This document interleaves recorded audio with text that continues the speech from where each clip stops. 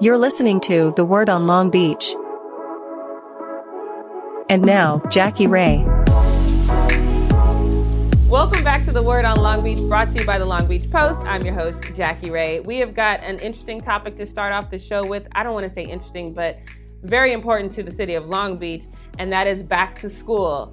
Myself, Mike G, and Thomas, we covered the protest, the Long Beach School Board protest regarding vaccines and masks. We're going to touch on that.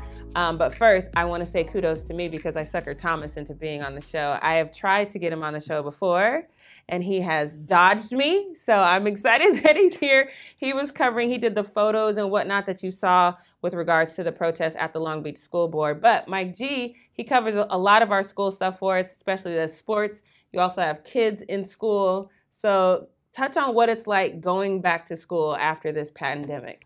First of all, congrats on getting Thomas. Right. I've been trying to get Thomas on something, and he's never says yes to me, so you got the secret. I don't even know how it happened. I just realized it just now.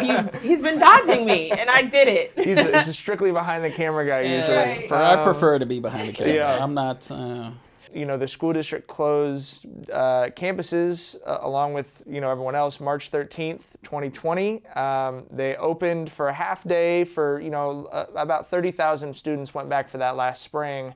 But the district has 69,000 students. So most kids have not been in school since the pandemic began.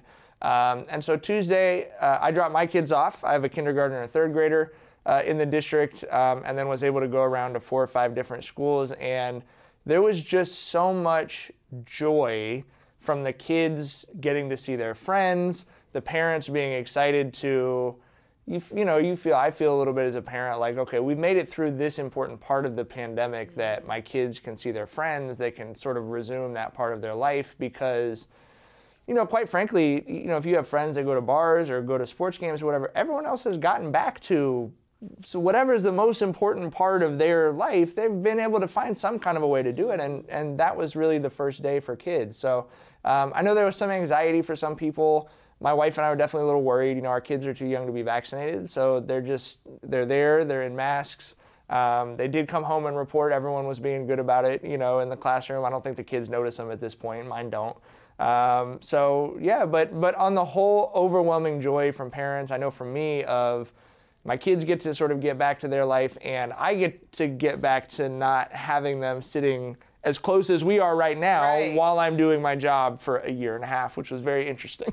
Yeah, I bet. I think the interesting thing from what you just said, when we talk about kids, they adapt so well. I mean, yes. They'll pretty much, if you let them wear their favorite Spider-Man costume to school every day, they will totally do that. If you tell them, hey, you've got to wear a mask to school every day, they will do that as well.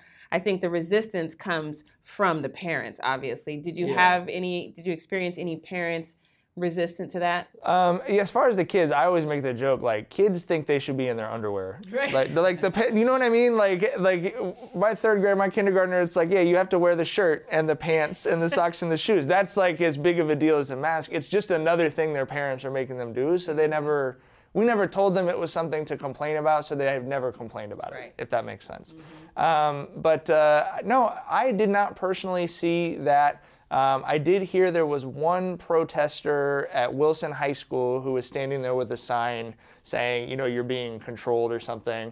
But I think in terms of the actual school, I didn't really see that. And I even saw a lot of the people who had been really vocally opposed to masks or to the school district requesting that kids get the vaccine when they're over 12. A lot of those people sort of put that aside for opening day and we're just like, this is great that they're back. We were fighting all last year to get them back in school and they're there. So I think everyone, for the most part, put the signs down and everyone just had a day of communally in every neighborhood in the city enjoying that, kids had the opportunity to be back. I mean, that's great because it's kids. And I just think whatever your opinions are, let the kids be kids. Let them have a good first day and school year. Prayerfully, we can get through the whole entire school year.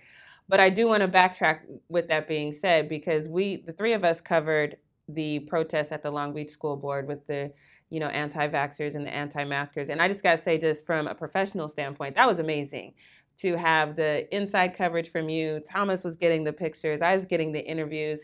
From a professional level, to have that team full coverage was fantastic. being outside, though, it was a little different. I was kind of jealous that you got to be inside.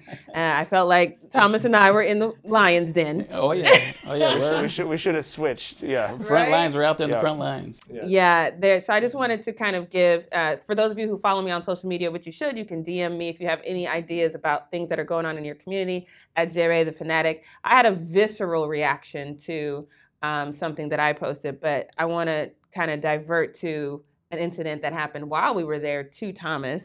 So because we wanted to get out this coverage so quickly, editing video, as you know, not the easiest thing in the world, kind of time consuming. So Thomas had suggested that I take a break, go up, and then kind of start the editing. Yeah. I think I was up in his truck for maybe 45 seconds tops. I think I had time to unlock the door, flip my laptop open, and get the SD card in before I heard this whole commotion. So I decided to get out the car and film the commotion.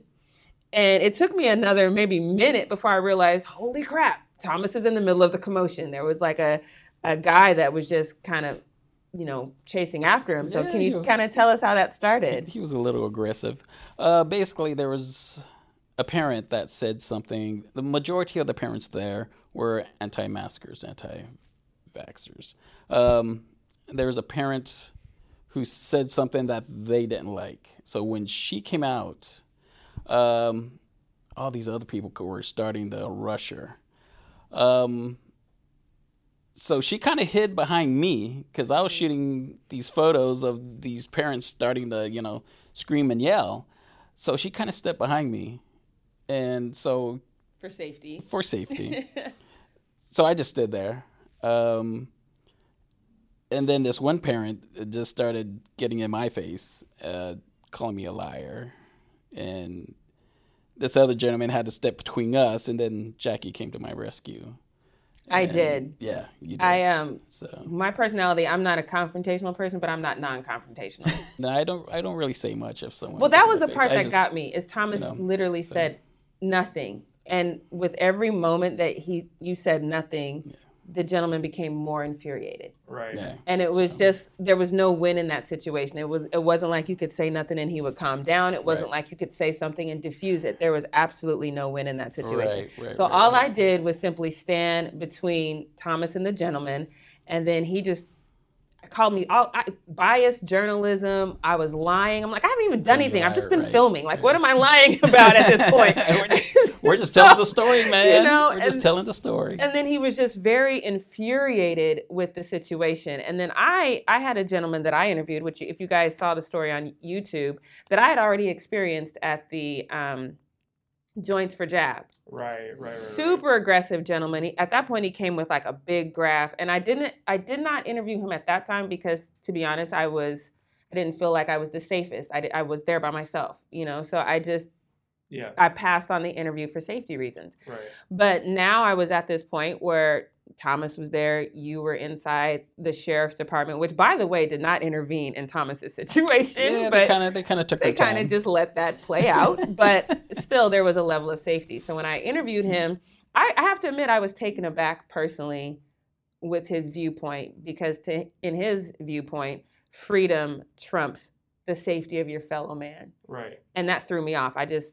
That was, in my opinion, the most non-patriotic thing you could possibly say, because when I think of patriotism, I think it's caring about your fellow American. Sure. And that's not what he said. So I was kind of taken aback by that. So I posted that on my Instagram, and I basically said that, which caused this visceral reaction from a group of people who, on my Instagram, you can't comment unless I follow you. I thought it was funny until they attacked me on LinkedIn, and then they started emailing the Long Beach Post wanting me fired. They went to LinkedIn? LinkedIn.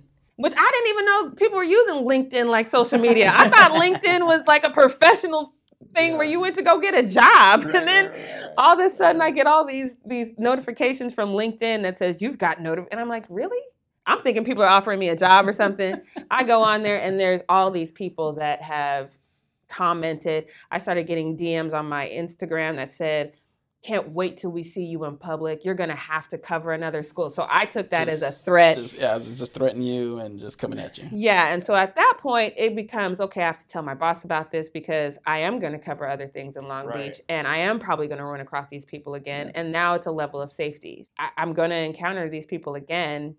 Right. How do you maintain safety with people that you've already agitated? And to be quite frank, I might not even remember. By the time I get to my next story, I'm going to be in a whole different mindset. You talk to 40 other people and whatever else, right? So now that is my thing. How do I continue on doing my job that I love ever so much? And in a city I love, knowing that there's these like, not even a handful, maybe 4 people. Right. That feel this way about me. So that's why I wanted to see what it was like. Because I knew you were going to the school where these people were so... Yeah, well, I think first of all, it's difficult for me to remain calm hearing that happened to you and that happened in our city. But from a media perspective, I think that's the challenge of covering these issues is, like you said, like those are 4 people. And I talked to Melissa, who edits me at the Post about how to cover that school board meeting. I said, look, there's some real news that was broken here about, okay, they're going to be testing students. They hadn't said they were going to do that before. There's also this sort of parade of people coming in, some of whom one of whom was a science teacher in the school district, to say just this vile stuff towards school board members, towards the people who worked in the school district, and some of them were respectful. They're just, I don't think we should be doing this. And some of them are saying stuff where I'm like, I genuinely don't know what the sort of moral answer is, because it's like, it's absolutely newsworthy and noteworthy that these school board meetings, which I've covered for a long time, they're boring meetings. I mean, just to be completely honest, they're almost always unanimous votes on everything. And I'm not a journalist who complains. That's good with me. Boring's good. Like, keep everything going and move things along. It's noteworthy and it's reflective maybe of something about our community that people would do this at a school board meeting. So to not cover it doesn't seem honest, but it also doesn't seem honest to cover it too much because, as we said, you look Tuesday, 68,000 kids go back to school.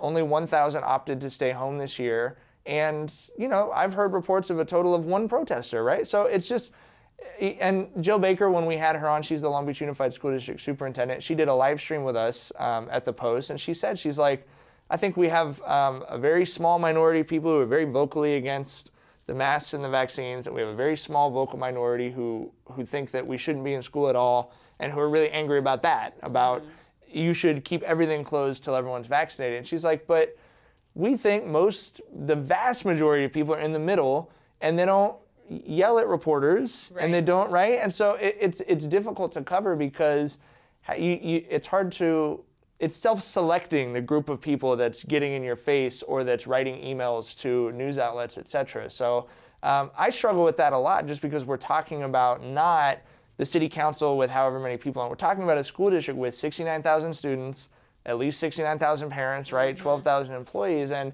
it's difficult to, without spending $100,000 on polling, really see what the actual mood of all those people is, So I don't know. I think it's a big challenge, and like you said, it does absolutely affect. We're all, I think that we're all unbiased, and we take the facts as they come in, but you're also a human being. Right. And pretending that you're not a human being is not a way forward in honest, ethical journalism either, right? So, yeah, I don't know. I mean, it's been a challenge for us as sports writers. We've heard stuff from people that we've known for a long time, too, where you're just like, I've said to a couple kind of friends of mine, like, when you're posting about the media does this and this, I'm the media, right? I mean, I babysat your kids. My kids play at your house. Like, I'm the media. I'm the longest tenured sports writer in the city of Long Beach. Like, when you talk about the mainstream media here, you are talking about me, your friend. And I think just for the public's sake, it's very important to realize, number one, we are human beings. So I don't think any of us are saying that we don't have opinions. However, we are professionals at the same time. So those opinions come out on the ride home. But when we write the story, we're just there to say, this happened, this happened, this happened. Here you go. Yeah, I mean, I'm comfortable in a opinion-based conversation like this. I'm very comfortable saying my wife and I got vaccinated as soon as we could. We'll get our kids vaccinated as soon as we can. The numbers are all very clear. I have faith in those numbers. I don't believe that the Long Beach Health Department or the LA County Health Department are engaged in a conspiracy of any kind when they say that 99% of people who are in the hospital are unvaccinated. I have several friends who are either ER nurses or intensive care nurses. They've told me the same thing. They've told me a number of stories about people who are going into the ICU who were asking to be vaccinated in that moment, that they had to explain to those people. That's not how it works. You know, like if you'd been vaccinated in the several months that it was available, you wouldn't be here right now, but you're here now. And so, yeah, I mean, that informs the way I see the world, but I've quoted people in stories, and we've covered coaches who believe that the vaccine is a hoax or whatever, and I've never said this person who's crazy, you know. I mean, that's not my job, and we report those things accurately, just as the people who email self-select for people who are vocal in email. Journalists are self-selecting for people who believe in evidence and facts. I mean, that's what we're all in the business of at the end of the day. So there aren't a lot of mainstream media members who believe that the vaccine is a hoax, because it's not. And So if you guys have listened to this show before, I had Sebastian on not too long ago, because he's Latino and obviously I'm Black. And so our communities are the ones that are getting it, the vaccine least of anyone.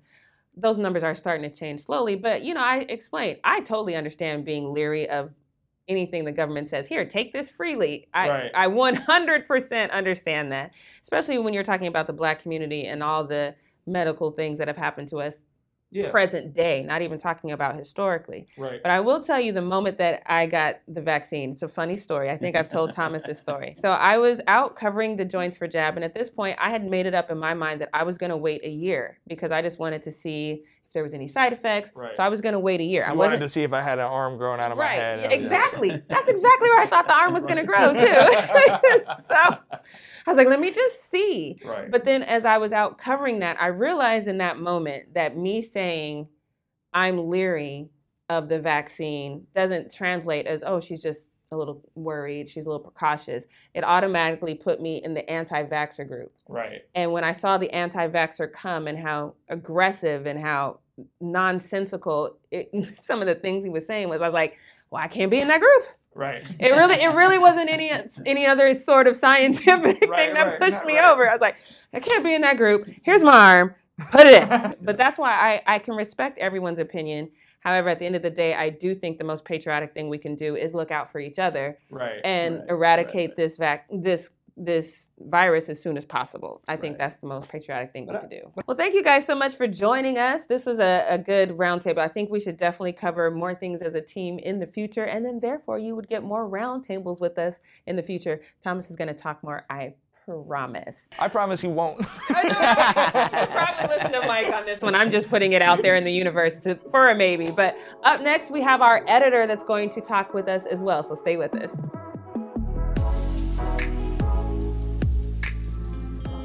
The Word on Long Beach is brought to you by Community Hospital Long Beach. Community Hospital is now open, serving the community since 1924 and singularly focused on providing patients with the very best in healthcare services.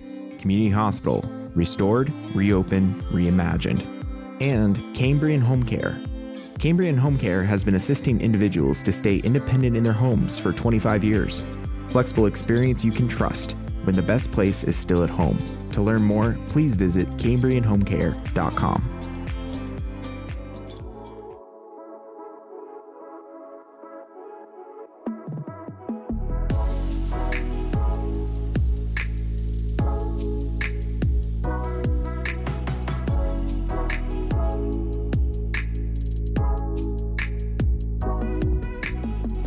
Welcome back to The Word on Long Beach, brought to you by the Long Beach Post. And as promised, I have one of my editors from the Long Beach Post. He's an editor and a columnist. Tim Grobaty is here with us. Hey, Tim. Did I say your last name right? You said it close enough. One of several ways. One of several ways. That's good to be here. Thank you. I usually do meet the staff, and I haven't had Tim on so for that yet. But we have something very special. But before we get to that, how long have you been with the Long Beach Post? Been here for 3 years. 3 years. And I worked at the Press Telegram for 42 years. Wow. and then I slid over here with everybody else. Yeah, it seemed like we stole a lot of people, but Yeah. So for those of you who somehow might have overlooked this, next Saturday is, well, this coming Saturday is September 11th, 9/11, a huge point in our history. I was in school when it happened. I will not tell you if it was high school or college, but I was in school when it happened. Totally freaked me out. I actually thought it was a movie when I saw it on television because I'm such a, I like those kinds of movies. So I was like, oh, this is going to be a great movie. And then when I realized how freaked out my mom was, I was like, wait a minute. This is real life. I think I was like a lot of Americans, even at that age, where something like that happening on American soil just seemed impossible to me. So, but here we are 20 years later. I know what you mean by the movie, because watching live TV then, the cryon on the bottom saying, plane killed, crashes in the building, all that. And it looked like one of those fake movie newscasters. Exactly. And I was a huge X-Files fan at the time. And for those of you who might have been an X-Files fan person, they had a almost exact scenario like that played out on X-Files, I think maybe 3 years earlier. So me being a diehard fan, I was just like, oh, okay, they made a movie. Yay. Great effects. Right. So it was one of those moments in time that it's also fascinating to me that there are a lot of people that now live under this regime of things that are different, especially when it comes to flying, that now that's just normal for them. But still for me, every time I have to go through an TSA and then I have to think, oh my gosh, is my lotion too big? Did I bring, all of that was not a thing back in the day. No, you can thank the terrorists for that. I know. But my mom used to be able to walk me to my gate. Not a thing now. Right. People who are probably listening to, what? So you have been kind of revisiting this and speaking to some veterans. So what is some of the things that you found? Well, we decided, yes, it's the 20th anniversary of the terrorist attack on the World Trade Center, but at about that time, it was a revenge war. We went into war with Afghanistan, and that lasted 20 years. So we're kind of concentrating more on the war in Afghanistan, since that's more in the news these days, and rather than just rehash people's memories of 9/11, like, oh, I was there, I remember seeing it on TV, I remember my mom called me, blah, blah, blah. It's been done every 3 years or so since 9/11. So we talked to some veterans of the Afghan war, and they've been very good. Thomas Cordova, our photographer and videographer, has been working with me on this. And we have a big project coming out on 9/11 on Saturday, interviewing the veterans and getting their feelings about the Afghan war. So is there an overall theme, or is there anything that stood out to you specifically when interviewing the veterans? Well, we all talked on several similar subjects, like suicide, which is huge. It's a staggering statistic, 22 veteran suicides a day. I'm sorry, a day? A day, yes. I kind of choked on that. Oh, my gosh. And so, they had very strong feelings about that. Most of them have considered it at some point in their life, but for various reasons decided against it, try to improve themselves. One of them said, we were in the Army for 4 or 5 years, but we can live till we're 80, so why throw away the next 50 years? Make the best of those. And they're brave people, and they're carrying on. They don't want to kill themselves because of the pain it leaves the survivors. Right. So, did they tell you what kind of pain they're in specifically, though? It's mostly just haunting. You flashbacks, things you did and saw over there, and also the feeling of coming back to life here. When you're in the service, it's very regimented. You follow orders. You know what your mission is every day. You know what's going on. Do this, do this, do this. And now you're kind of free floating in this strange... The culture here is very strange once you've been in Afghanistan for several years. Right. You got supermarkets. It's like horrible freedom. That's interesting. And so they're bothered by a lot of those things. And it's also kind of a thing that's drilled into you, kind of the savagery of being a soldier. They tend to commit suicide with their firearm, not so much pills or exhaust or asphyxiation. So they live by the gun and die by the gun. Did any of them touch on things that we as a country or maybe the military could have done better when they came back to maybe help them transition back into society? a little bit? I don't think we got that far. We pretty much just ended it when the war ended, and I think a lot of them were very dissatisfied with the way it ended. Some more than others. Some thought it was, it's best just to end it, and whatever happens, happens. But others, especially the 13 who got killed at the airport, really hurt all these people very much. They're very bothered by that, struck by that. So when they're watching the news and they're seeing, because for someone like me, it's probably a little easier to pick and choose what I want to take in for the day. Sometimes the news is pretty sad for me, so sometimes I'm like, okay, I've had my limit, my fill for today. But when you've been over there and you see it, Afghanistan come across your TV, I would assume that for them, they're automatically invested and automatically have an opinion about what's going on. Well, they have an opinion, but I don't think they want to be reminded of it. One guy, an Army Ranger that we talked to, didn't want to watch Joe Biden's speech ending the war. He said he just didn't want to see it. Did he feel like we shouldn't have ended the war, or? I think he was one who didn't like the way it ended. He thought we could have done a better job of getting out of Afghanistan if we had planned it better and if we hadn't told the Taliban, hey, here's the date we're leaving. It's just kind of an intelligence goof. Right. Sounds like a leak. It sped up the Taliban's takeover. Said, well, they're leaving anyhow. They're not going to stop this. Let's just go. And so he was fairly, I wouldn't say he was angry. I think he was sad, and he just didn't want to mess with watching it on TV. They weren't, as a rule, they weren't political. They weren't Trumpers or anti-Bush or anti-Obama or anything. It was just, it's politics, and they were just doing what they were told to do.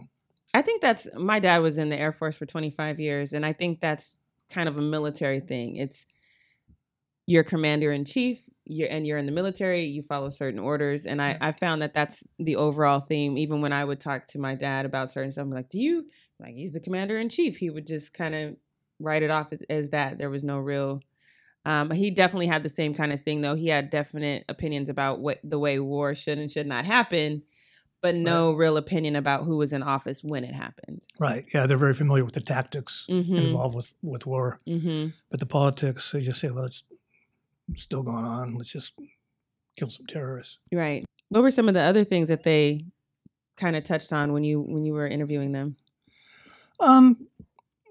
Some of them were bothered by their experience. Some of them were happy for the experience. There was a Marine Corps corporal who talked about how the war is bad for people, but he said it was good for him.